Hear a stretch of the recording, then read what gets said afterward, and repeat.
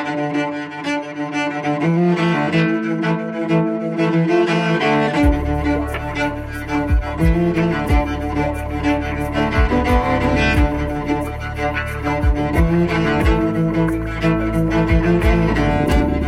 everyone, I'm Jasmine Falk Dickerson. Welcome to the podcast.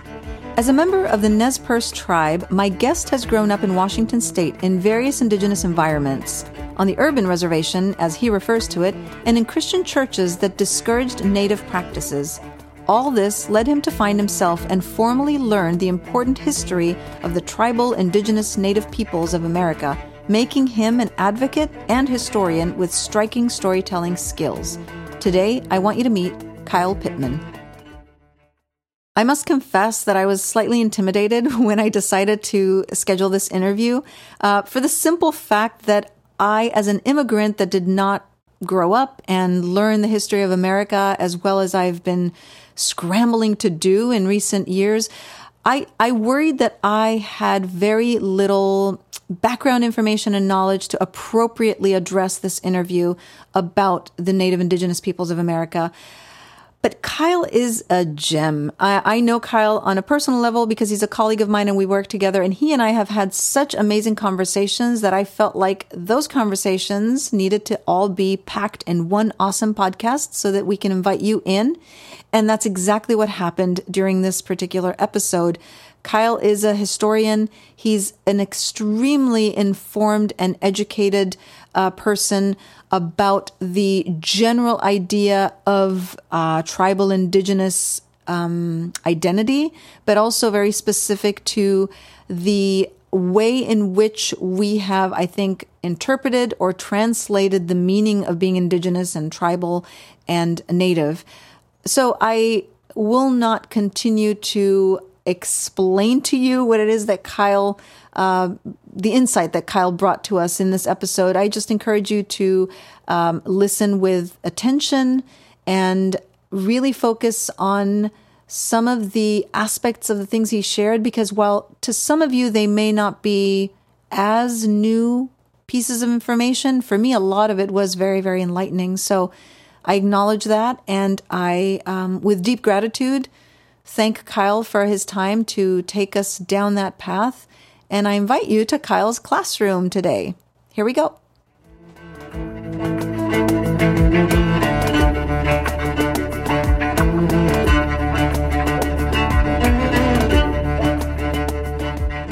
Hey, Kyle. Thank you so much for joining me today. I confess to you that I'm very excited and a little nervous about today's episode because it's such an important topic. So welcome for joining me. And how's it going? It's going really good. And I want to say thank you for inviting me to be on your podcast. And I'm really looking forward to the discussion we have coming up here. It's a very important one. And it's a much needed one, and one that I think we still don't have enough happening around this particular topic and conversation, which is, it's not really even a topic. It's just a crucial way of our existence, especially as Americans. So I introduced you in my brief introduction before we started the episode, and I said a little something about you, but I would love for the listeners to know a little more about you. And so I always feel like starting in childhood is the best place to let the world know who you are because of where you came from. So can you tell me a little bit about your family and your upbringing? Yeah, sure. So, well, first I'll say, I do identify as an Indigenous person. I am Nez Perce and Yakima.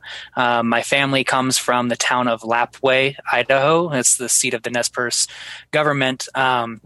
I also have other ancestry too, Irish, English background from my dad's side. But myself, I grew up in Tacoma, Washington on the Puyallup Reservation. And it was an urban area. So it wasn't just like a rural reservation like most are. In fact, I think it's the only urban reservation, one that's directly located in the middle of a city, Tacoma being one of the biggest cities in Washington. So it was more of a inner city / reservation setting. Interesting. Yeah, that's really interesting. Yeah. In my household, I grew up with my dad, who passed away when I was 8 years old. But I also lived with my mom. I lived with my grandma, my paternal grandma, for a time, before she passed away. She passed away in 2001. And then I have three brothers and a sister as well, and they were always in and out of the house throughout different periods of time. But then also living right there on the reservation, you're related to a lot of people. So I've got a lot of nieces and cousins and people who would come by, and so it was a very close knit family situation. I went to Chief Leshai, which is an Indian school ran by the Puyallup tribe for a short time. But then I transitioned to finish my education at Roosevelt Elementary School. And after I attended there, I was actually homeschooled through middle school and half of high school until I went to Bates Technical College, also in Tacoma. And that's where I was able to graduate with both my high school diploma and my associates in applied science. That's amazing. Wow. And you grew up in a home where you were the youngest? Yes. Okay. I was the youngest of all my siblings, and my siblings are all actually half siblings. Okay. But we've never considered each other that. We were always a close family, and so brothers are brothers, sisters to sister. 100%. I agree with that, because that's kind of how our blended family is as well. So tell me a little bit about your relationship with your tribe, because it sounds really interesting the way you describe this kind of urban reservation, if you will. So how did that translate into your relationship with your tribe and your identity with your tribe? Yeah, so good question. I was raised with my tribal identity as being someone from the Nez Perce people. And, today I identify as Nez Perce and Yakima, and that's because after doing a lot of research into my family history and realizing I've got many relatives from the Yakima tribe as well, and reestablishing those connections, going to the reservation there and visiting with family who were related to, I realized that I wanted to honor those roots as well. But for the most part, I would really identify my indigenous background as being more of an urban Indian or pan-Indian. Growing up in the city, and I think this is the case too for a lot of American Indians in the United States, many of our ancestors, our grandparents, we were removed to cities during relocation and termination era, which was from the 1950s through the 1970s. And during this period, the government really tried to force a lot of natives off reservations and into cities in order to have them find jobs and to help assimilate and Americanize the indigenous populations. Sure. But because of that, right, you get a large number of indigenous groups in cities, and this in itself has kind of developed like a pan-Indian identity where you might adopt beliefs or practices of various other tribes, and a lot of that really is a way to help retain culture, because being removed from the reservations, which were hot spots of cultural heritage and traditional customs, where those things were really intensified and centered after removal periods and genocide. Being forced to the cities really forced a lot of Native families to lose their cultures and have to adopt ways to maintain that identity and relationship. And so I say that because I didn't grow up on my tribe's reservation, which is in Idaho. Mm-hmm. We would go visit family every year, and we maintained those ties like that. So that's why I still identify myself as a particular tribe rather than more, of that pan-Indian identity. But I really do come from that pan-Indian upbringing, more or less. And also growing up in Washington on the lands of the Puyallup tribe, and now I live in the lands of the Nisqually people, Coast Salish peoples. It really is my home too, and I participate in some of the practices and customs that are over here as well through my affiliation with those other tribes. So while I still identify myself as Nez Perce and Yakima, I acknowledge that my background isn't what a lot of people would consider the stereotypical Native, or what we as natives would look at as being a res Indian, or a traditional Native. I think I do practice traditions in my own ways, and I do keep to them what I've been taught. But for the most part, my identity as an Indigenous person has been framed in this context of an urban and pan-Indian upbringing. That's amazing. And honestly, I don't think that enough people know this or understand the importance of what you just described, because there's this quick to rush labeling and putting people in this monolithic voice. I want to talk to you about that. But before I go into that, I do want to say and preface right away that I have talked to you before we started recording, and I did gain permission from you to say certain words or to ask things and describe things in certain ways that perhaps the listener might find maybe offensive or triggering because of my non-identity with the Native tribes, but I did ask you permission to go there. And one of the reasons I love talking to you, Kyle, is because I can talk to you openly and freely without any worry and judgment. Your intention is always to educate, and I admire that so much about you. That being said, I do want to immediately talk about the difference between using labels or words such as Native, Indigenous, and Indian, because you tend to use the word Indian American a lot. I've heard you describe yourself that way, not only today in the interview, but even from the moment I met you.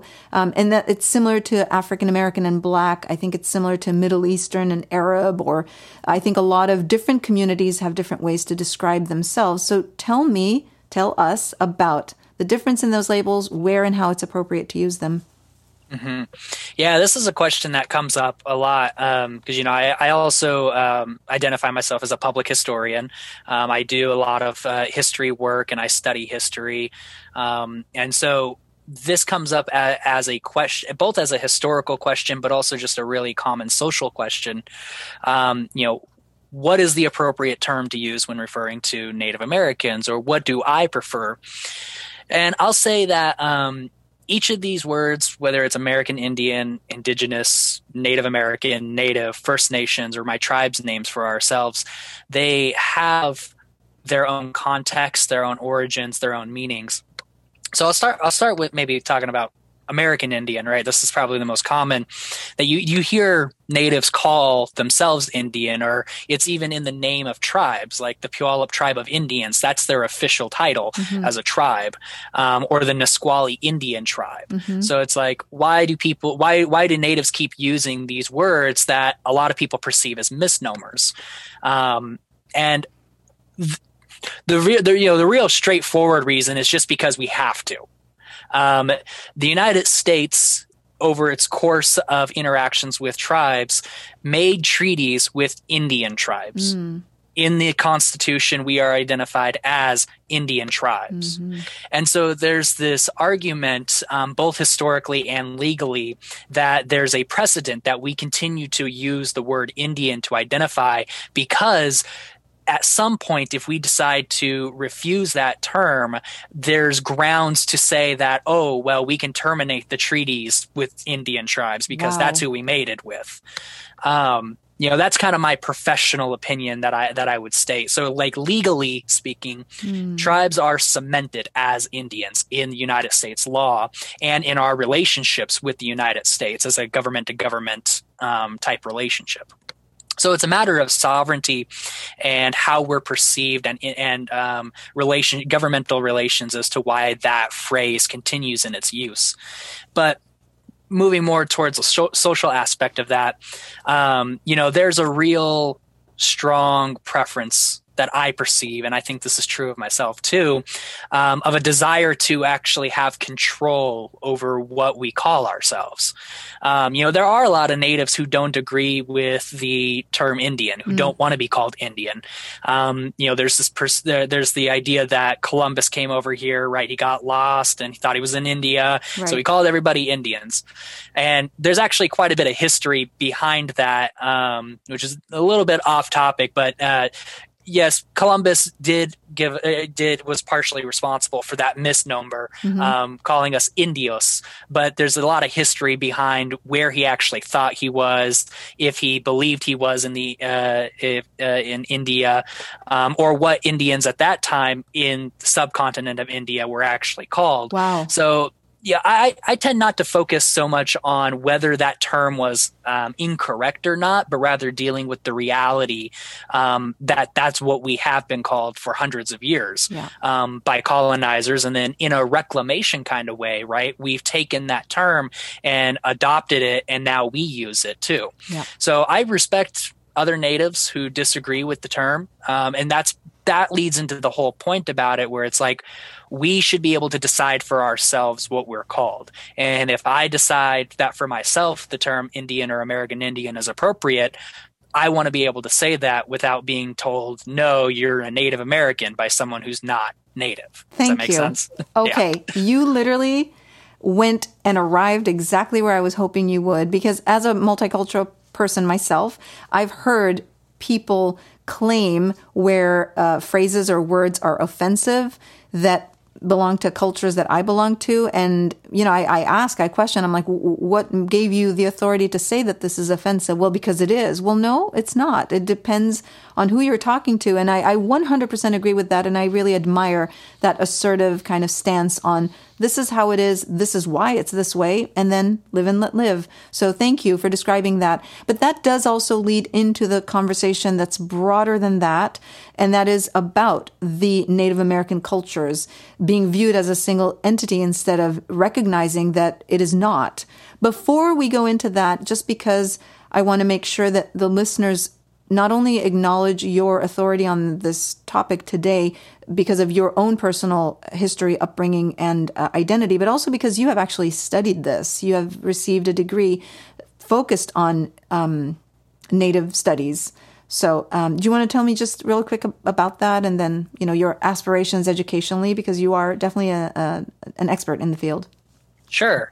So as I mentioned earlier, I started my higher education career going to Bates Technical College, and there I actually studied carpentry, and I became a union carpenter's apprentice. But after I graduated and I went into the trade, I realized that wasn't what I wanted to do for the rest of my life. And I actually heard from a friend about this place called Northwest Indian College, and it's what we call a TCU, a tribal college university.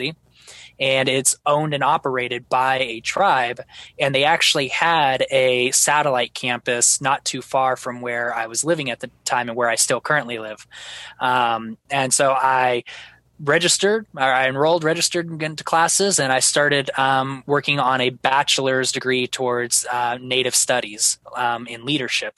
And that's really where I started to, take a more academic approach to applying and talking about my culture and my experiences in a way that can help speak to these issues on sovereignty, to help speak to these social and political issues that we as Indigenous peoples face. And after about a year of study there, I then transferred to the Evergreen State College, where I finished out my bachelor's degree in the Native Pathways program and emphasized in Native American and Indigenous studies. And I worked my whole time while I was there at Evergreen as well. And I continue to work there today as an admissions counselor. And actually, in this fall, I will be going back to that undergrad program that I graduated from, Native Pathways, to help assist as a teacher's assistant. So amazing. Kind of giving back to the community that way. Yeah. But in terms of what I'm working on now, I'm currently a student at George Mason University working on a graduate certificate in digital public humanities. So kind of taking the study of history and bringing it to that digital realm, which is stuff I already do. I help moderate the largest online public history forum on the internet known as Ask Historians, where I help to answer people's questions about history in a public setting. Yeah, you're perfect. So the certificate I'm working on at George Mason will really help to augment the skills I've been developing while doing that kind of volunteer work. But aside from that, I will also be attending the Master's in Public Administration program at Evergreen in the fall in the concentration for tribal governance. So my education is really being funneled this way towards Indigenous histories, federal Indian law and policy, and Indigenous research methodologies. Those are really where I center my focuses for study. Yeah, it's so exciting because we share an alma mater.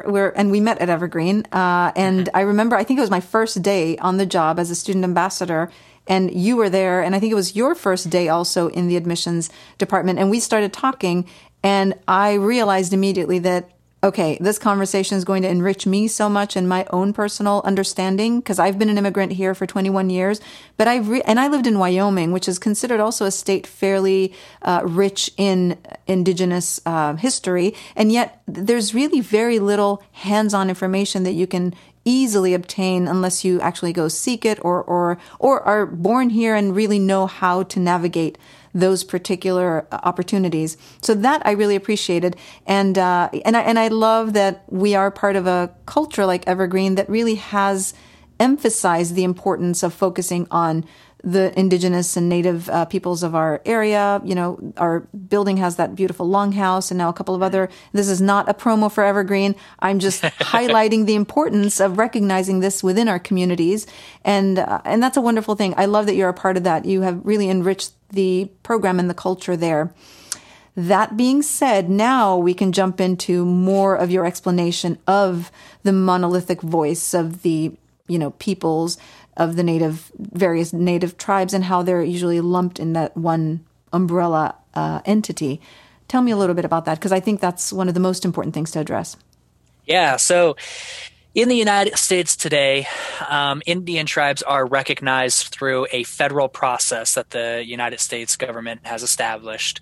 And through this federal recognition process, there are 577 federally recognized tribes. Wow. Plus or minus one or two.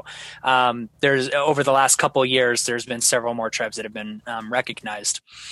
Just a note to comment on that, is that it is a colonial system that tribes are recognized through. And unfortunately, it's one of those necessary evils in our world today. For if tribes who have made treaties or who have historical interactions with the United States are able to operate on this government-to-government relationship and exercise their inherent sovereignty that they rightfully do, they need to get this recognition from the United States federal government. But as a caveat to that, a colonial government like the United States has no right determining the indigeneity of any group, person whatsoever. And so while it is a product of our reality of this colonial system we live under, by no means is it the utmost definitive factor for identifying an indigenous person or an indigenous tribe. So that being said, like I mentioned, there's over 577 federally recognized Indian tribes. There's also many more that have state recognition. In Washington state, there are 29 federally recognized tribes, and I believe 5 to 7 state recognized tribes, or tribes that are fighting for federal recognition. Wow. And this is an important fact to acknowledge because it is not a simple task to approach an indigenous person if you have questions about their culture or their worldview or their experiences, and to assume that they speak for all indigenous peoples. Right. In fact, it's not even really correct to think that one individual person speaks for their tribe. And this is a big thing in indigenous cultures, and I'm sure you probably have experienced this too in your own way, where outsiders will see you as some sort of ambassador for the whole culture. Oh, yes. And really, it that in itself is a faux pas, because we can only speak for ourselves. Right. And this is very true in indigenous cultures, where you don't assume to speak for other people. It's a sign of disrespect to do that. You should only be speaking for yourself and your experiences and those who you have gained permission to speak for. So if I was working for the Nez Perce tribe, for example, and I was in a representative position, right, then I'd have more leeway to say, yes, this is the feelings of the tribe or the tribal government. But I don't. And so I always like to put in a disclaimer, that my opinions and my experiences are related to me as an indigenous person, as a Nez Perce Indian, but I'm not speaking for other Nez Perce people. And that concept really should be taken, right? Extrapolate from that and apply it to the whole. Sure. especially today in the United States, where there's a race is a big discussion right now, where people have a lot of opinions and a lot of feelings about it.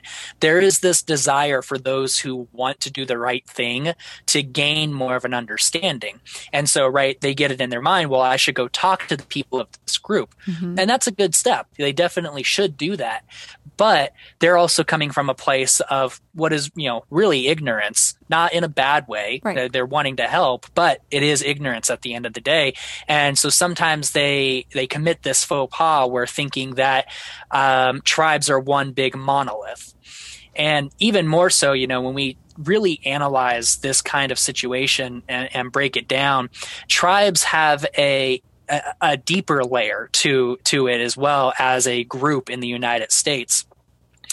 Because tribes are not just defined by the perception of race or ethnicity, but tribes are political entities within the United States. All of those 577 so tribes are polities. They're sovereign entities that maintain a government-to-government relationship with the United States. And so although the United States in its colonial tendencies has handicapped the ability for tribes to exercise their sovereignty to the utmost, it has been well established even by the United States all the way up to the Supreme Court over hundreds of years that tribes are recognized as sovereign entities. Wow. And so that adds a really a deeper political layer to being able to understand the kinds of relationships that Indians have with all forms of government, whether it's local, state, or federal. And this is compounded even more by history.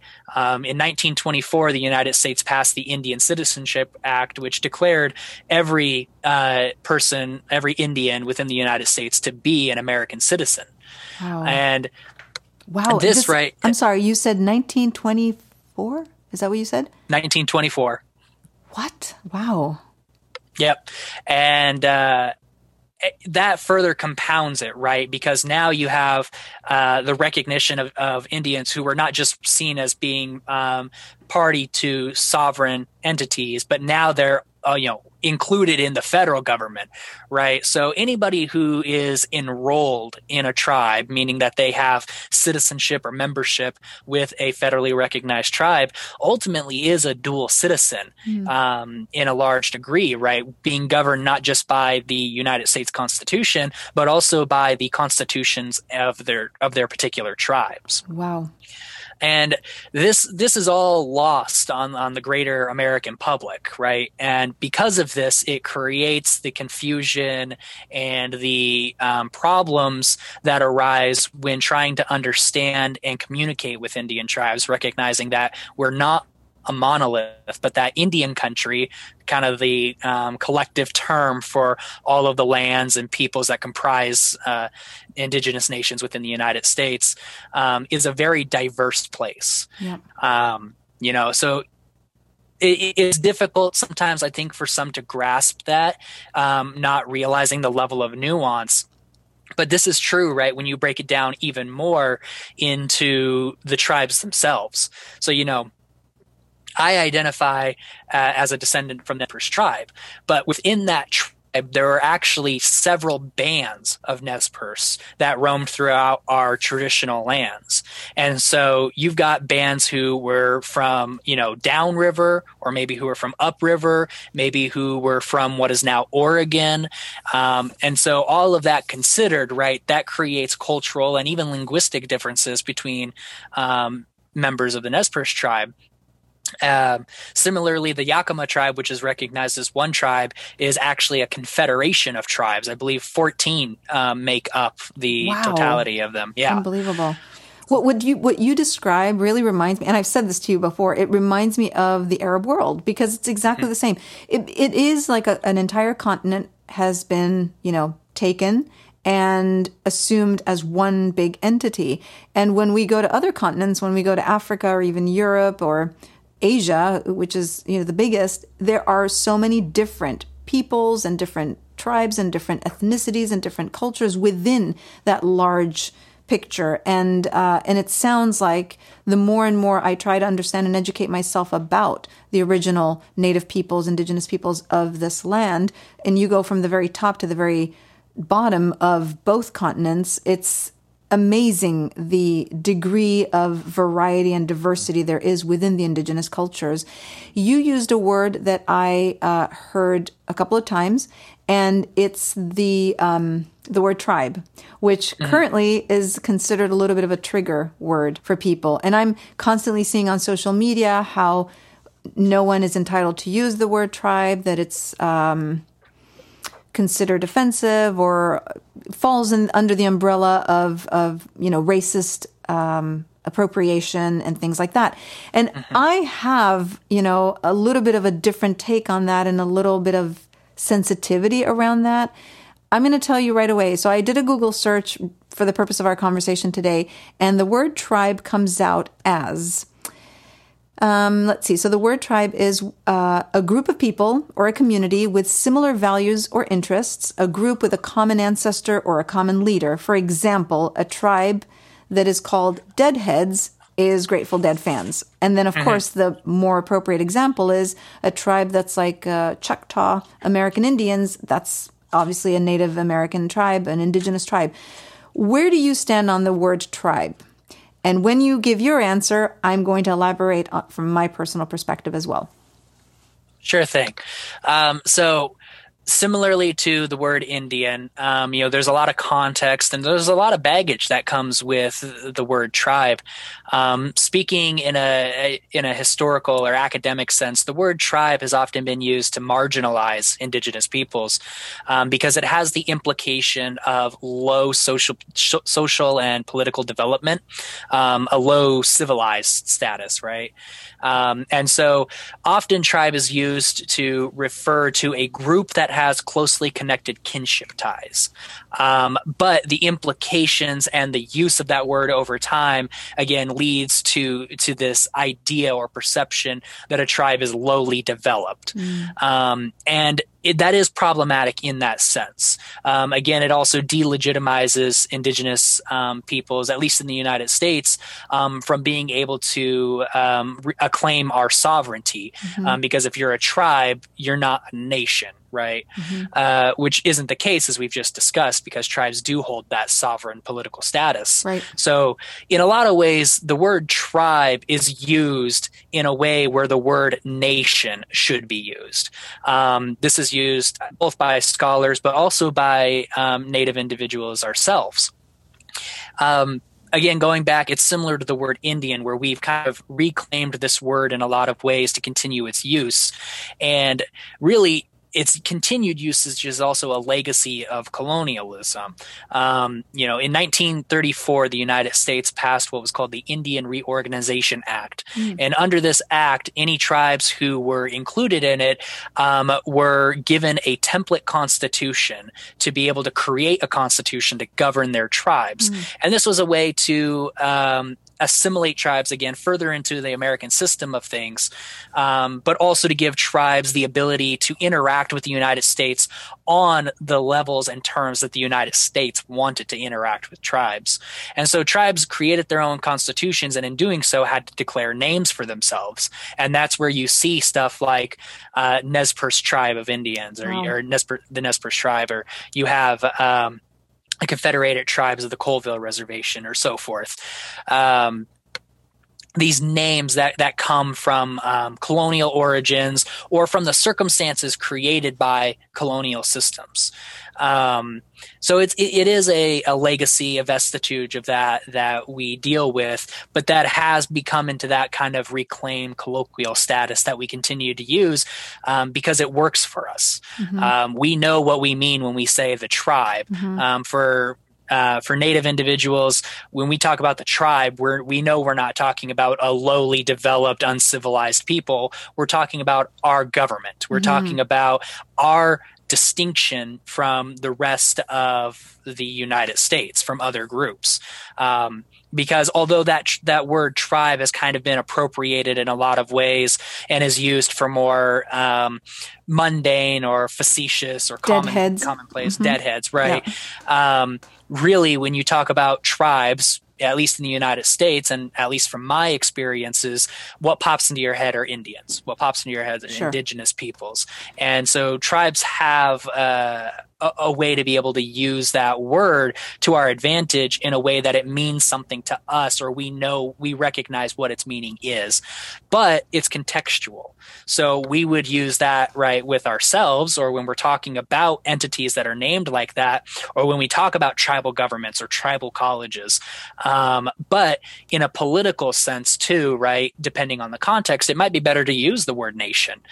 So, if I talk about indigenous communities in the United States and I have a political point I'm making, when I'm talking about sovereignty, I'm going to talk about us as nations, because that's what we are. And that's what I want people to perceive us as, because not everybody's going to be on the same page with the colloquial use or the accepted insider use of the word tribe. Yeah. Or even the academic use of the word tribe. But in terms of how that word's been appropriated, I don't think that one's as problematic as some other terms that have been appropriated, mostly because, as someone who fights for indigenous rights and constantly works on these tribal issues, I'm not overly concerned with the use of the word tribe, because I know its academic use, its historical use, its political use, its societal use, and that I know that it will what people mean when they use it varies on context. And I think there are other words or phrases or even more bigger issues, more material things that should be focused on than trying to overly educate people about the use of the word tribe. Remembering that it was a colonial term forced onto us. And so to a degree,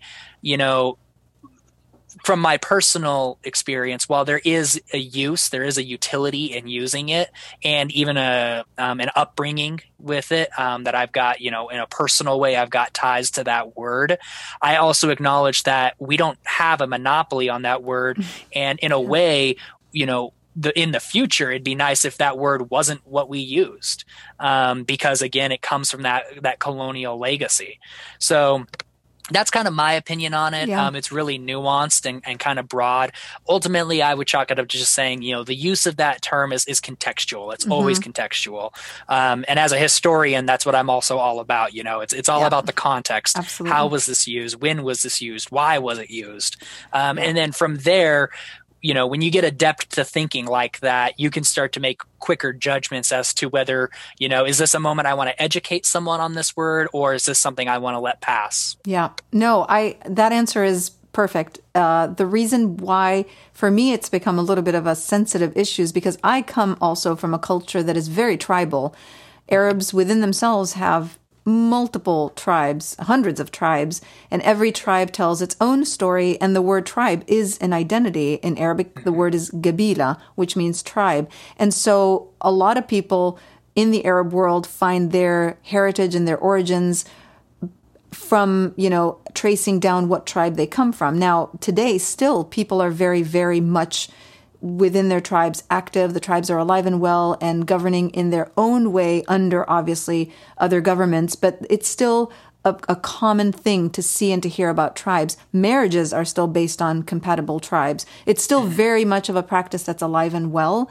And while, my family is a little more modern and obviously culturally mixed, there is still the understanding for a person with Arab heritage what the importance of that word tribe means, not just from the family standpoint, but also from the collective. And so as an immigrant here that is trying to make sure that I integrate myself and, become the most culturally educated American I can be, I also find that there are situations where there is an overlap with some of the language and some of the experiences and some of the cultures that we have all brought into the mixture that is now the American, people and the American culture and American heritage. So I appreciate what you're saying, and I'm 100% on board with that for sure. Next thing I want to talk about, which ties into everything that is part of the Native American identity and experience, is religion. Now, you grew up with a more interesting exposure to religion, and I definitely want you to tell me a little bit about your upbringing with religion, and then expand our horizon in terms of how religion and Native peoples collide in a harmonious way, because there's such an image of the Native peoples and indigenous people as being very spiritual and having their own religious practices. Some judge it because they know nothing about it. Other peoples are inspired and want to almost mimic it and assimilate. So tell me a little bit about that. Sure. So definitely a broad area subject to talk about when it comes to religion and spirituality in relation to tribes, and even there's a big political aspect to that too, which we can talk about. But personally, I was raised in a kind of a religiously mixed household. My dad has some Native ancestry, but by and large was white, and my mom, being Nez Perce, and also who through our Yakima side comes through, was raised in Indian Christian households, let's say. Mm-hmm. In Lapwai, where our family comes from today, there are 7 different churches, denominations. And Lapwai is a town of population about 1,200 people. Wow. So it's a lot of denominations for such a small place. And so I know that my mom's parents and grandparents, they attended church. That's where they would go. For my dad and his upbringing, his dad, my grandpa, used to identify as a Christian, but as he's gotten older, he starts to identify more with the indigenous ancestry that they have in the family. And my dad, he lived right on the reservation, as I said earlier, with us, all of us together there in Tacoma. And he really adopted a lot of the customs and practices of the Indians around him. He worked for the Puyallup tribe of Indians at their treatment center when it was still standing, and he was a counselor for drug and alcohol addiction. Wow. And so in a place like that, there is a big focus on healing and spiritual healing in particular for a lot of Indian people. So he was just naturally exposed to that by nature of his work. Mm-hmm. So I wouldn't say that he identified as Christian, not that I ever got old enough to the point to have a conversation with him about that, mm-hmm. But he really did take on a lot of the practices that he was surrounded by. And he was actually buried in the Puyallup Tribal Cemetery right behind where he used to work. Wow. Yeah. So we used to attend, my family, we used to attend the Indian Fellowship, which is actually in the same cemetery. Mm-hmm. And if I remember correctly, it's a Presbyterian church where the pastor was 3 different tribes, came from 3 different tribal backgrounds, including Nez Perce. And he's still the pastor there to this day. We would go there occasionally. Now, it wasn't every Sunday, but regularly enough that I remember sitting in the pews, and we would one of the it's Presbyterian. I don't know if Presbyterians have nuns, but I always called her the nun because she looked like a nun. Would take us to the back room, and we'd kind of play games or have Bible study or something like that. And my dad's side of the family, excluding my dad and my grandpa, they were very religious, very Christian. Mm. And of course, there were those Christian elements from my mom's side of the family, as I mentioned, with all the churches in Lapwai. So for my early life, really, I was brought up in a more or less Christian household, but with Indian influence, pan-Indian mm-hmm. influence. I wouldn't have identified as a Christian, but mm-hmm. that's, if I had to say now, looking back, that's mm-hmm. what it was kind of like. After my dad passed away, my mom and I went through a pretty rocky time in terms of our experiences in life, where we continued to live in Tacoma, but we moved off the reservation to the west side of the town, of the city. And soon after that, we went to a couple other churches with some friends, but eventually we stopped going. Not too long after my dad died, though, my mom began studying with some friends from college, where she had met them, and they were Jehovah's Witnesses. And in 2007, she got baptized as one of Jehovah's Witnesses. And then in 2009, I got baptized. Wow. And from that period of about 2007 through 2017, we were Jehovah's Witnesses. A whole decade. Wow. Yeah, attending Kingdom Hall meetings, going door to door out in their field ministry to preach and convert people. I got to the point where I was what we call a pioneer, someone who.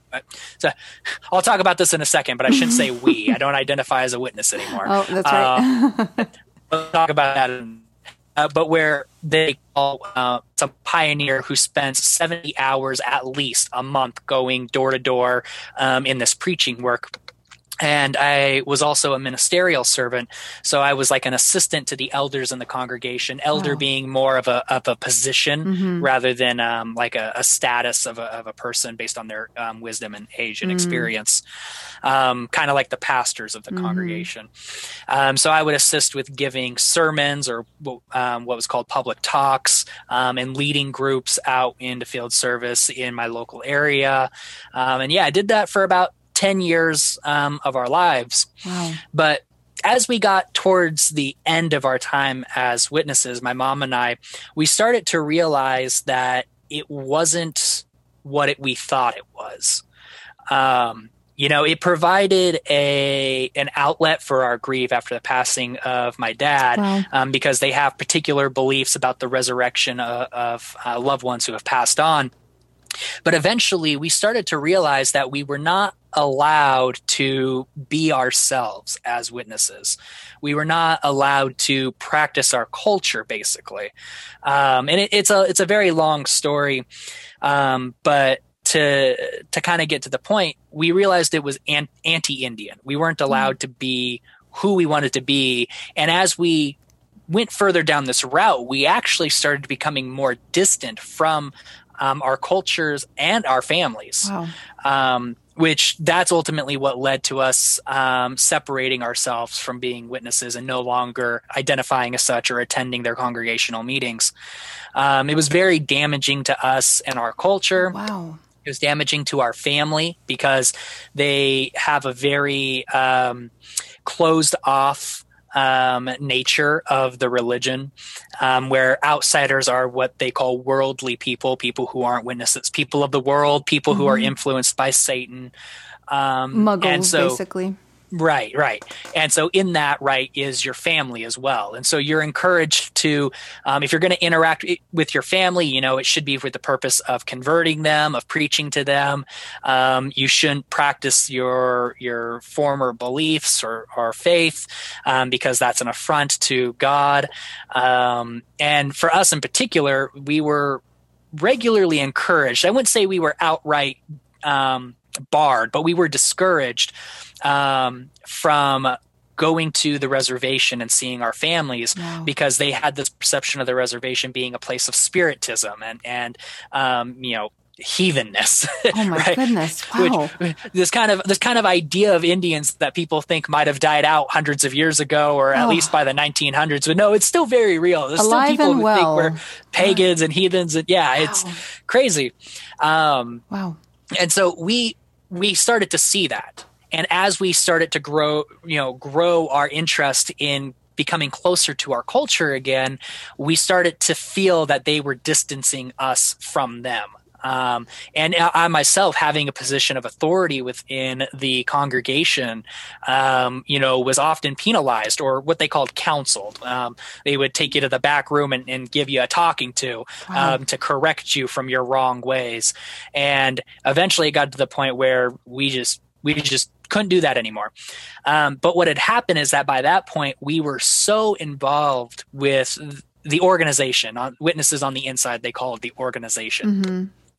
We were so involved with the organization that we had severely damaged our relationship to our culture and to our family as well. Oh my goodness. Because the people in that religion became basically a surrogate family.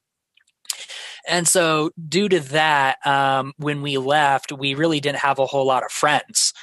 We had moved out to where we currently live to be closer to our home congregation. So we had moved to a completely new area, removed ourselves from where I grew up, Tacoma, removed ourselves from the reservation. My mom still worked for the Puyallup Tribe of Indians at this time, so there was that connection. But by and large, we were removed from our social life and our culture outside of being witnesses.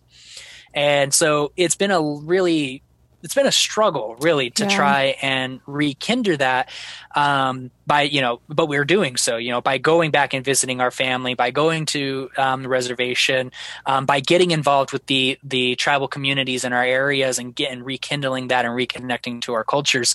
But all of this is kind of a prelude to say that the religious experience for Indians is quite varied as well, just as diverse as our cultures. Sure. And depending on the context we talk about it, it can be very, very different. So I mentioned earlier, right, that there's a political aspect to this as well. Right. As does all religion all over the world. Right, exactly. And I got to look something up right quick to remember the exact date. But speaking in that political aspect, oops, I looked up the wrong thing. Indian tribes were actually not allowed legally to practice our beliefs till 1978. Till 1978? I was already in this world. Mm-hmm. I was 4 years old. Unbelievable. Yep. It was illegal for Indians to practice their faiths, at least openly. And then in 1978, that's when the Indian Religious Freedom Act was passed that finally lifted penalization for tribes openly practicing their beliefs. And so, tribes who practice their spiritual beliefs and their traditional religions that have been historically marginalized and actively oppressed, even to such recent times. In 1978, my mom was 18 years old. So it's like over those first 20 years of her life, it would have been illegal. She was an adult. Right. Yeah. She was an adult. Yeah. There's this really big overshadowing protection that we have of our beliefs and our faiths, and a closed offness that's really difficult to access, even for people like us who are Indian and who are wanting to reconnect to our faiths. And that's very understandable. Mm-hmm. It is. When you go through that kind of oppression, you don't want to share these things because because now, as opposed to being disavowed from being able to practice those things, now you've got people who want to get involved in those things and who want to take advantage of it. Probably the biggest example is with the Native American Church, which became a religious faith born out of Indians who could not practice openly their beliefs, but who decided to make a church utilizing Christian traditions and settings and kind of meanings to code their beliefs. And in the Native American Church, there's the use of peyote, a cactus, a hallucinogen. Wow. Now that it's legal to practice that faith, you get a lot of people who try to take advantage of peyote as a ceremonial item. It is federally illegal for anybody to use it unless you're a member of a federally recognized tribe and you're doing it for practicing peyote ceremonies. But still, you've got this floodgates opened of outsiders who also want to start practicing your religious beliefs after all this time of it being marginalized and suppressed. And if I may, I was going to jump in and say real quick that there's also a economic value to appropriating spirituality. It's become kind of the trend that now spirituality is not only a political position, but it's also a fashion statement. People are constantly appropriating all kinds of religions because some of the costumes or some of the outfits or some of the practices seem so appealing and, culturally enriching and colorful. And I've noticed that to be probably the greater aspect of the majority of people who don't understand all the political or other kind of influences, that all of a sudden now it's kind of a cool thing to be. Yeah, it definitely. Another example that's kind of that it follows in line with indigenous religious practices being commodified is the harvesting and selling of white sage. Sage is a big item used by a lot of tribes in the United States. for smudging, for cleansing purposes and Right. ceremonies, and it's now being over harvested to the point where there's very little supply to be gathered in a traditional natural way. Wow. A lot of tribes are protective of their growing areas or traditional sites where white sage grows because it's being picked by commercial entities to be sold at big box stores with this idea of selling native spirituality. Right. And it's false, right? It's Yeah. not actually native spirituality Of course. that's being sold. It's just being sold to make a buck. But what that does, right, is that further delegitimizes indigenous spirituality and relegates it to this idea that that's what the pagans practice or the heathens practice. Right. That's what the other people practiced, and that it devalues it in this way where it has a lot of meaning to us, Sure. but it doesn't have meaning to the same kind of meaning or the same degree of meaning that people who are appropriating that, who are using it. Now, I'm not saying that you can't use white sage as a non-native person. Not saying that, or sage in general. I'm not saying that at all. What I am saying is that if you're going to use it in a way that's detrimental to the people that it has meaning for, and you're going to attempt to use it in a way that is mimicking what indigenous peoples do with sage, then you're going down the wrong path. You should probably reconsider how you're doing this because you're doing it in a harmful way. So true. Wow. So beautifully described. And that's exactly it. Because usually when we're being educated on some of our faux pas as a society, we're usually told these things in a threatening manner, in a judgmental manner, in a almost belittling and shaming other people. And I think that's probably become one of the most dangerous aspects of our society today. And this is on all sides in general, how we have either canceled each other because of our mistakes or because of our ignorance, or, and I've said this before, if a 4-year-old come and asks you why, how, you explain it to them. You don't tell them, why are you so dumb? Why don't you know this? I know this. Why don't you know this? It's like, well, they're 4.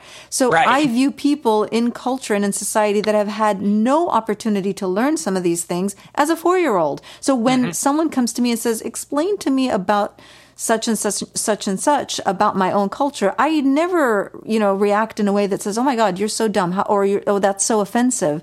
As an identity, researcher and lecturer and writer, I recognize the importance of education. And you do that so well, Kyle. As you talk about the religious practices and bringing up the sage, there is another kind of trigger word or practice, and that's the spirit animal, the animism, if you will, which comes from the Latin word anima, which is soul, and that is kind of the spirit, the soul. And so many religions around the world have practiced animism that in English language has now been translated into spirit animal.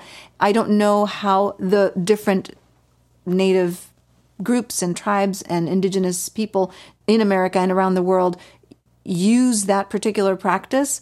How do you think today the kind of the words, but what's your spirit animal? I mean, I've used it, and lately it's been pointed out to me that, maybe that's not the appropriate way of saying it. How can we address this particular phenomenon? Good question. So it's interesting when I hear people talk about this because for my tribe in particular, and for a number of tribes in the plateau region of the United States, where there's kind of shared cultural aspects, we actually have a word for this, which is Wayakin. And it more translates into English as guardian spirit, but it's the same concept, especially in the old days. A Nez Perce youth would go out to the mountains, usually about the time that they're early mid-teens when they're becoming an adult, and they would go out there for what people today would recognize as a vision quest, right? Or what they would say. But they would go out there, they would fast, and they were to stay out there until they had a spiritual connection, typically with an animal that would come to them and that would offer their abilities to this person to be their guardian spirit, their Wayakin. Yeah. And now, does the animal physically appear, or is it a vision? It could be either. Okay. I've heard stories where an animal physically appears. Others people, have these visions. And I don't want to talk too much about it because it is a sacred practice, Absolutely. and there are some who might not want these things revealed. But Sure. by and large, this kind of plays into where I'm going with this. You're not supposed to talk about your Wayakins if you have one frivolously. Wow. You need to have respect for them because they grant you their powers to be able to do something. And by talking about them in a frivolous manner, they can take their power away from you. You can lose your Wayakin, which is a very detrimental thing to people who have them. So that's why you see, speaking for myself and speaking for people who are in the know about this, right? Why there's kind of a little bit of a hesitation to talk about these things that are taboo, and why the term spirit animal is problematic when it's used in a way that's careless or frivolous, because we can draw connections to it from our own cultural background. But also similar to the word tribe, the phrase spirit animal has taken on this kind of pop use for people who just want to have fun or want to use it in a silly way or whatever they want to refer to it as. And generally, I'm not going to go out of my way to tell a person that they shouldn't do that. But if there is an opportunity that presents itself to educate a person, I might take that chance to say something, because I know what people mean when they're saying it. I do.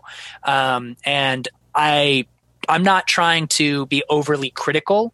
I'm not saying that it's not something that shouldn't be addressed, but what I am saying is that there needs to be room for that education and that room for letting people be people. I'm sure I make many faux pas myself too, not just with people of other cultures, but even with other natives or other tribes that I'm not accustomed to engaging with. Yeah. For example, going back to my mom and I, and getting back connected with our traditional beliefs. Our traditional beliefs for Nez Perce and for a lot of people on the plateau is a longhouse religion. Sometimes it's called the longhouse religion. Sometimes it's called the dreamer religion, or it's called Seven Drums.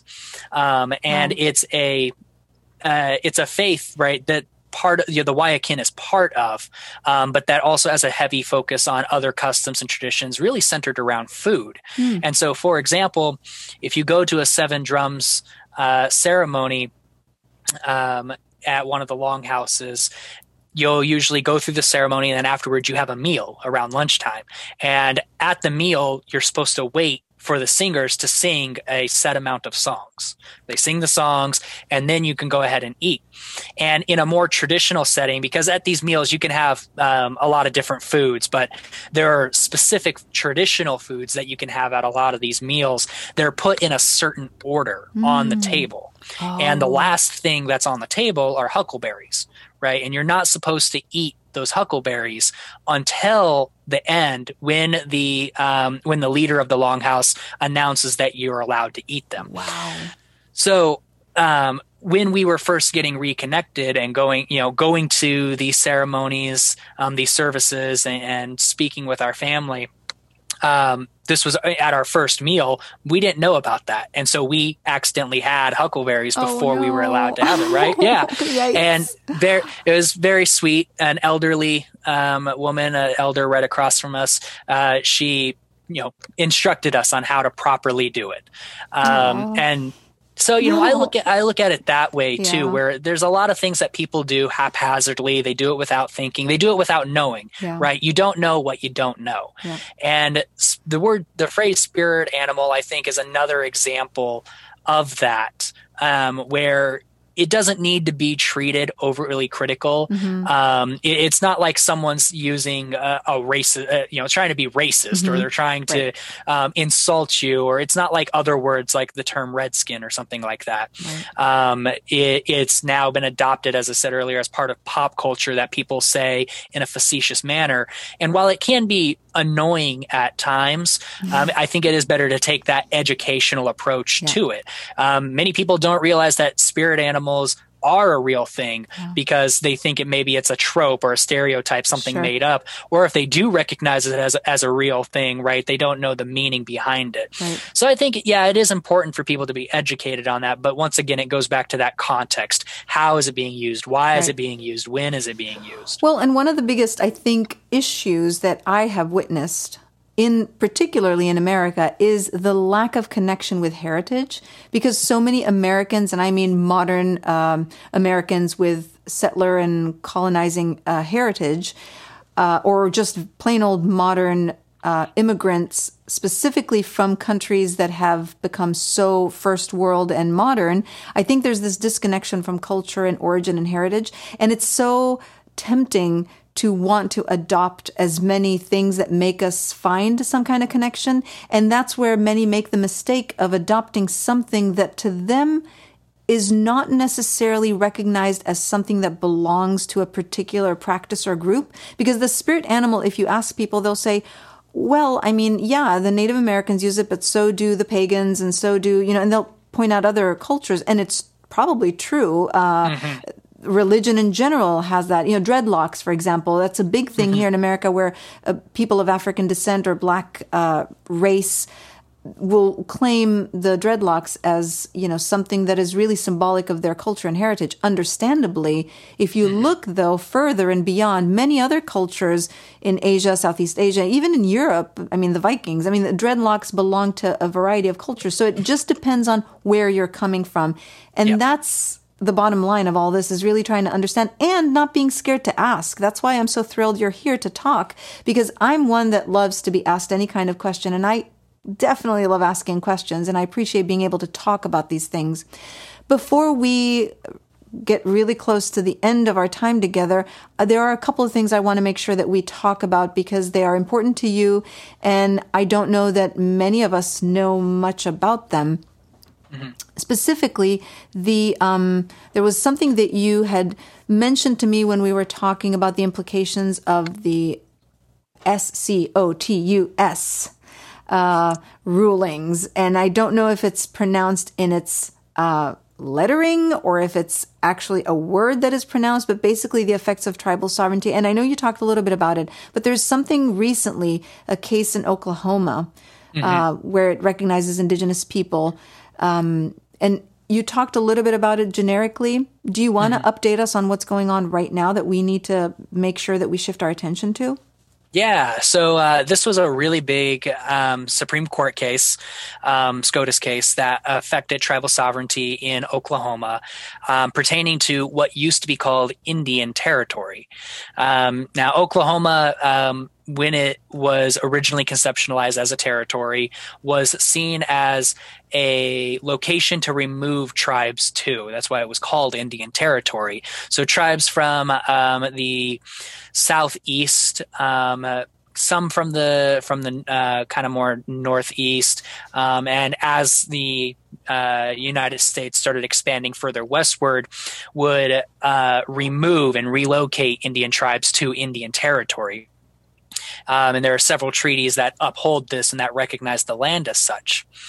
What happened in this recent Supreme Court case involving Oklahoma, called the McGirt case, is there was a defendant who had committed crimes on reservation, or on what is recognized as an Indian census area. Over time, when Oklahoma became a state, Indian Territory was de facto unrecognized, disestablished. Wow. The state, when it became a state in the early 1900s, assumed that its state incorporation as a state would eliminate the existence of Indian Territory. Wow. And again, in that de facto sense, in practice, that's what happened up until this case, the Supreme Court case, the McGirt case. An individual had committed a crime in one of these territories that used to be recognized as Indian Territory, which was an Indian reservation. Committed heinous crimes, not a good person. And I believe they themselves was also a member of one of these tribes in Oklahoma. What they argued was that they had committed their crimes on reservation. And so rather than being tried by the state. They should be tried by the federal government, because the federal government, due to the Major Crimes Act, which was legislated in 1885, assumes criminal jurisdiction over major crimes in Indian country and on Indian territory, on Indian reservations, Indian land in general. And so the crimes he had committed would fall under federal jurisdiction to be tried in federal court. This eventually got appealed, and it made its way up to the Supreme Court, where the Supreme Court ruled that, yes, this person did commit the crimes on an Indian reservation because the reservation had never formally been disestablished by Congress. Now, in Indian federal law and policy, there's a lot of rules, there's a lot of history. So the short story of it is that only Congress, through the plenary power doctrine, has the ability to disestablish a reservation. Only Congress. And they have to do it in an expressed, intentional manner. That's how they have. They can't say something haphazardly. They can't, like, oh, we thought it was. No, Congress has to expressly say this is no longer a reservation. Wow. They never did that for Indian territory. And so because of that, the Supreme Court essentially removed that de facto unrecognition and re-established the recognition of these reservations in Oklahoma. And it's a big case because that's half of Oklahoma. Half of Oklahoma has now been, yes. Now, this is mostly coming from implication, because the where this had happened specifically was the Muscogee Creek Reservation. And so for sure, their reservation is recognized. The implication being, because none of the other reservations were disestablished, they should also be re-recognized and likely are considered as such, as part of precedent, implied precedent. So what'll happen in Oklahoma, it's unsure. There's a lot of things that are up in the air as to what this really means. I do know so far, keeping up with the case and the aftermath of the case, that the tribes and the state more or less don't want things to change in terms of practice. Of course. Because for the last 100 or so years, it's been like that. And so it would be a massive increase to the responsibilities of the tribes to handle all of a sudden this administrative and jurisdictional authority that they might not have the ability to do so. What this case also really pertained to was more or less jurisdiction, criminal jurisdiction.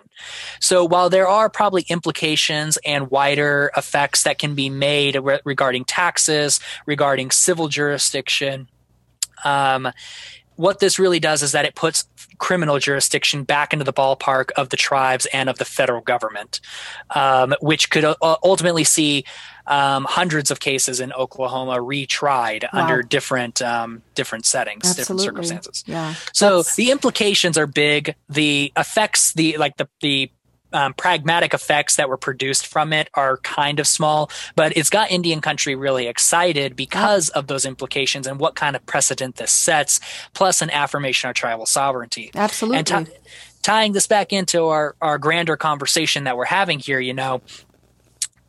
what happens to Indian tribes is very important for American citizens to look at, because it likely affects them too. Not always, but in this case, right, it now changes the jurisdictional level as to what happens in Oklahoma if a person commits a crime on reservation, or if it's an Indian person who commits a crime on reservation, or an Indian on Indian crime. That's a whole topic in of itself. Absolutely. But it ties back into how the existence of indigenous peoples, right, who as of the 2010 census make up less than 2%, or depending on how you define an indigenous person or a Native American, less than 1% of the population, can actually affect the greater majority of people. And why sovereignty in all aspects, whether it's political sovereignty, spiritual sovereignty, cultural sovereignty, is a big issue for tribes to consider today. Yeah, absolutely. And you said it just here towards the end that this also points to the percentage of Native Americans or indigenous identifying people in the country, which is unfortunately a small percentage due to the the decline in the population in the American indigenous peoples. We know that all started in 1492 with the arrival of Columbus, and that's it started there, and all the diseases that were coming from Europe and other parts of Europe that were bringing and imposing this change in lifestyle to the indigenous people, the European colonization and taking over the land, but then warfare. I mean, that's kind of claimed and recognized history, and yet we don't talk enough about it. And the percentage that we have left now with us within the community, trying to really provide space for the indigenous people to expand, not just for the space and the land, but also expand in their ability to practice and grow their own presence and identity. And one of those things I do want to ask you about this is within, and I know that you don't claim to be an ambassador for all Native peoples. You've stated that really beautifully and very eloquently. But one of the things that I think a lot of people wonder about is within the Native communities, there is this I think there's a lack of understanding from the outside about what it means to be or identify as a Native American. So we know that in America, many people who, have been here, who their families have been here for many, many centuries, or at least, a couple of centuries, might have, blood from this, a gene from that, and all of these blended, I think, existences. So how does one claim or identify as part Native American? And the other question that somewhat ties into it, and that's part of community and the modern Native American community or communities, because I emphasize that there's a difference between the two, where, for example, the LGBTQ community, how do they belong? How do some of the racially mixed people who are also part Native American find their place and their home within the indigenous family? Mm-hmm. Yeah, great question. I think in terms of indigeneity today, that's like the question, right? So as stated, I can really only speak from my own experience, my opinions on this.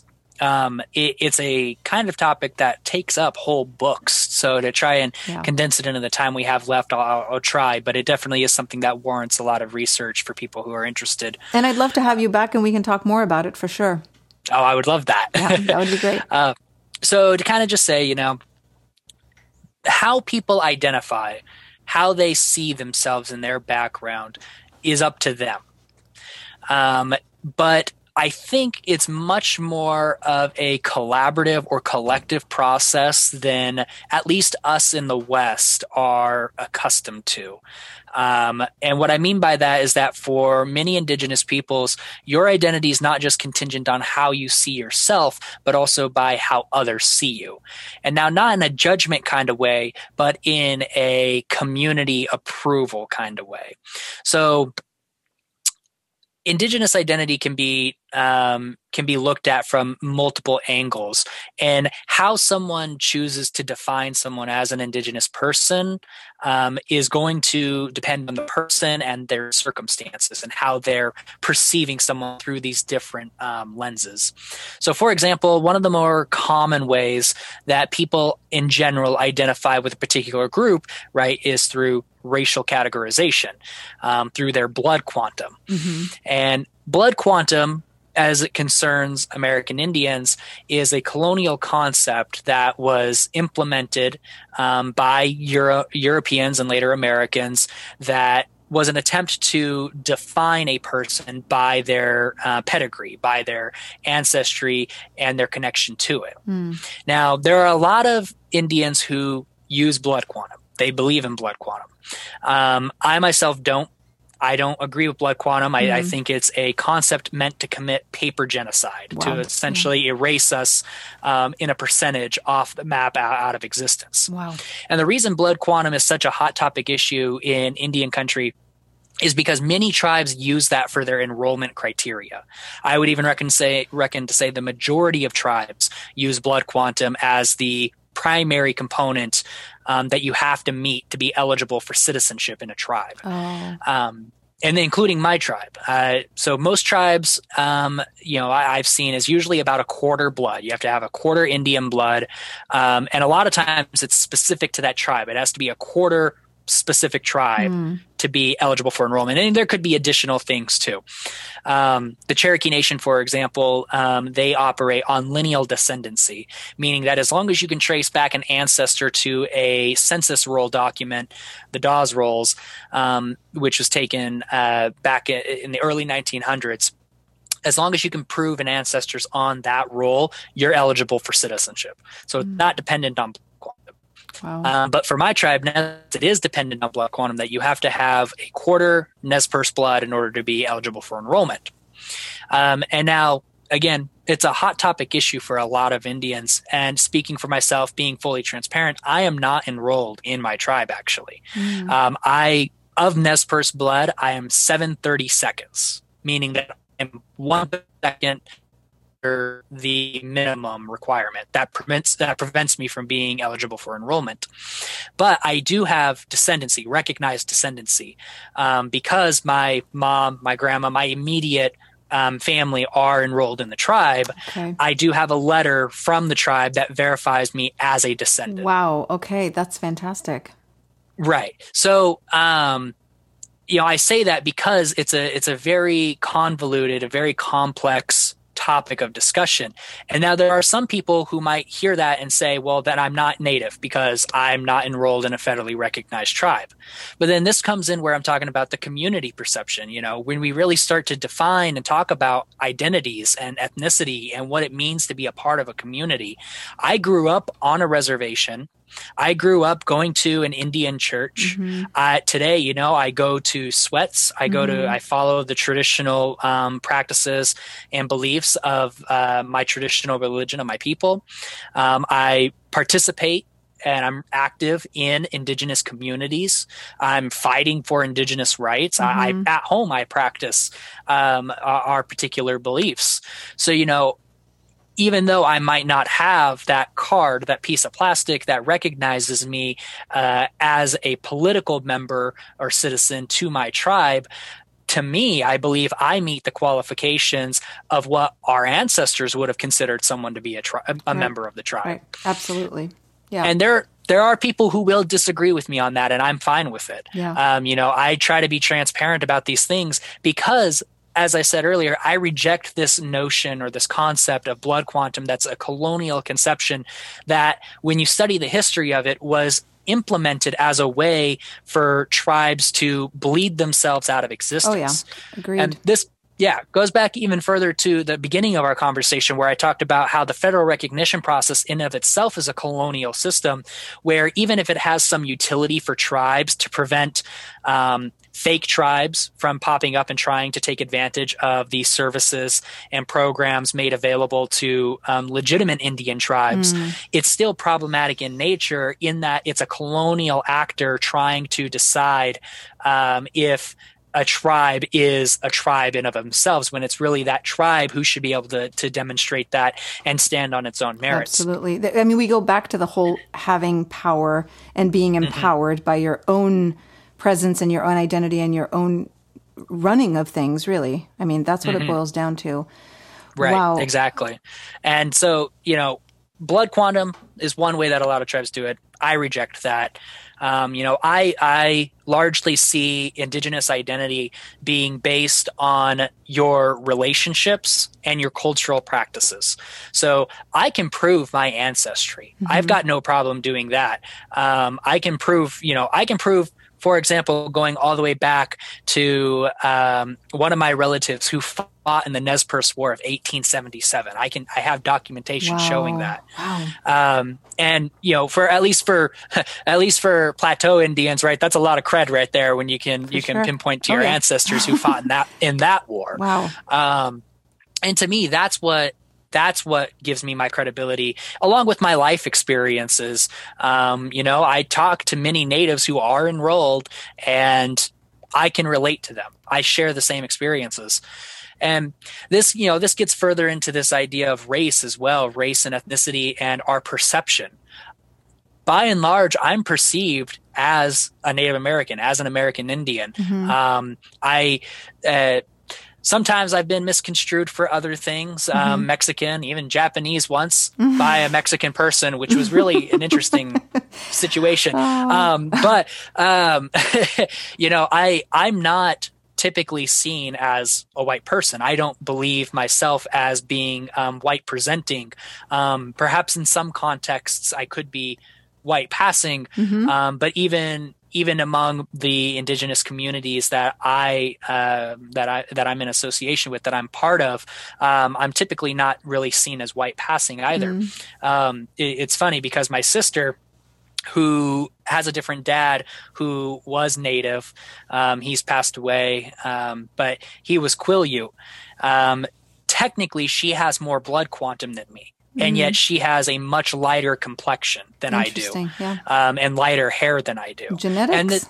Exactly. Then it gets into this whole discussion about genetics, and it's a very complex topic. And like I said, depending on what a person believes, what they've studied, how they've been brought up, they will use a combination of these things that we've been talking about here to create their own criteria for how they judge a person to be a member of something.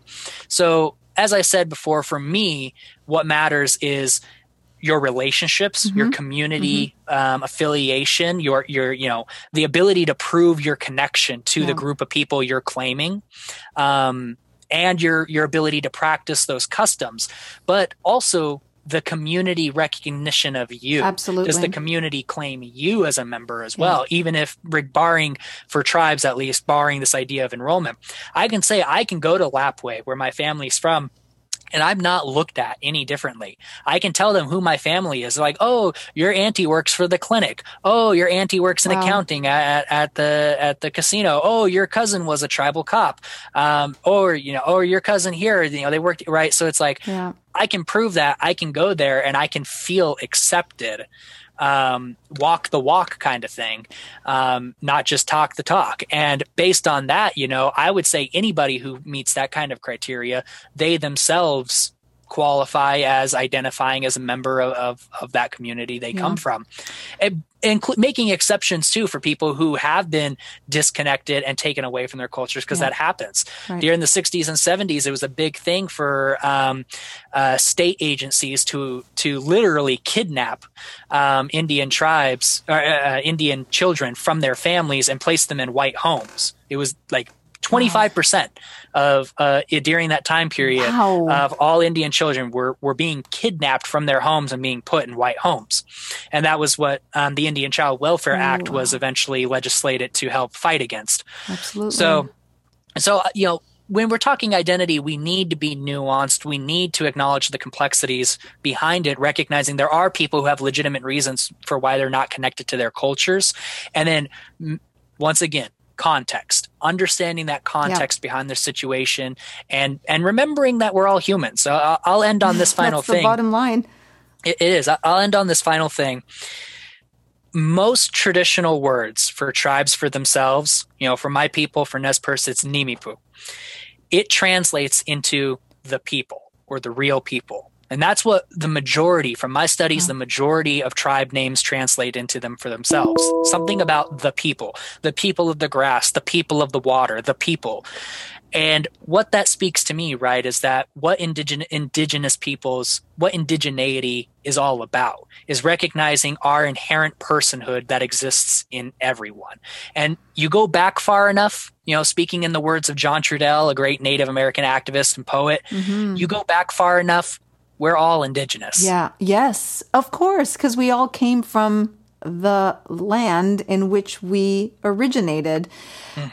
Okay, so I have to say one thing I did not anticipate in our conversation today, to realize that there is this particular topic around identity, which is my favorite subject, which is my kind of specialty and lane.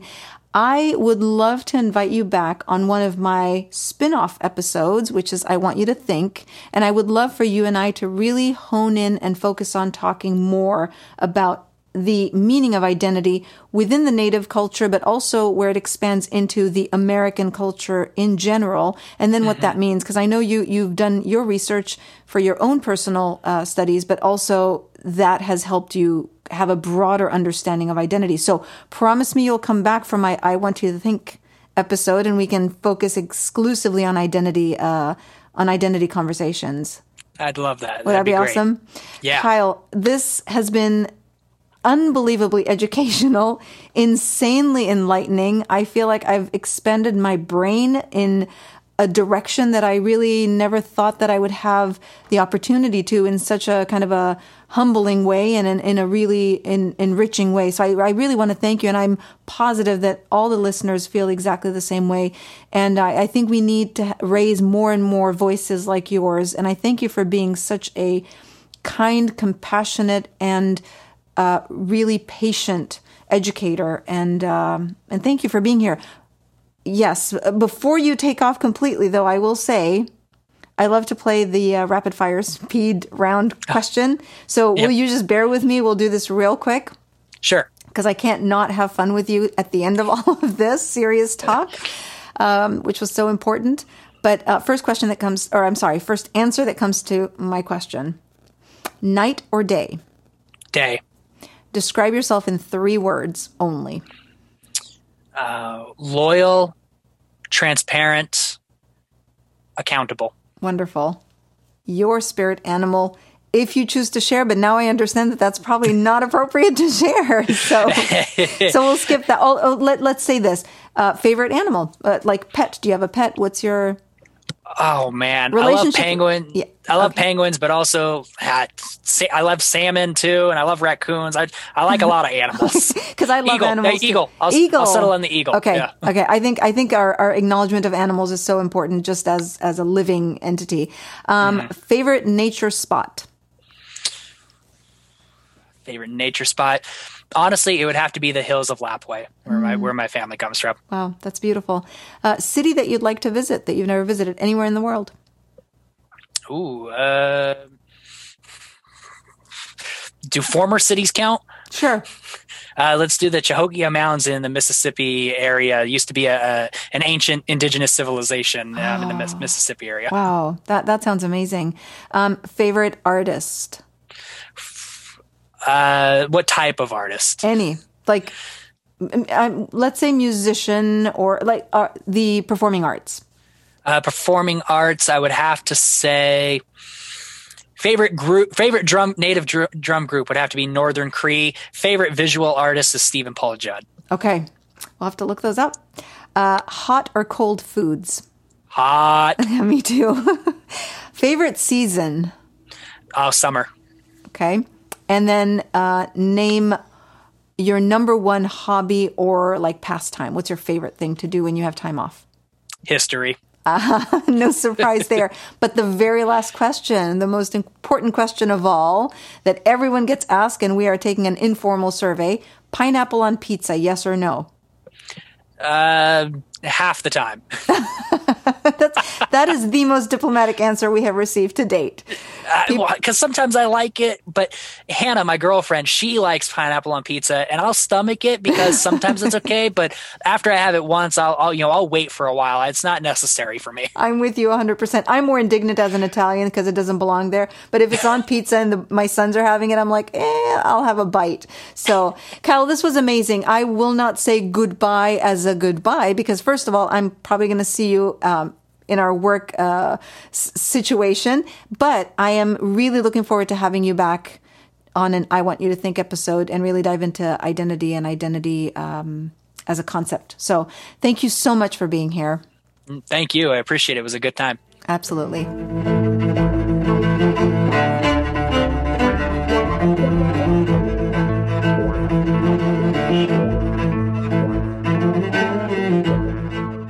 This podcast is produced and recorded by Dante Falk, edited and mixed by Eros Falk.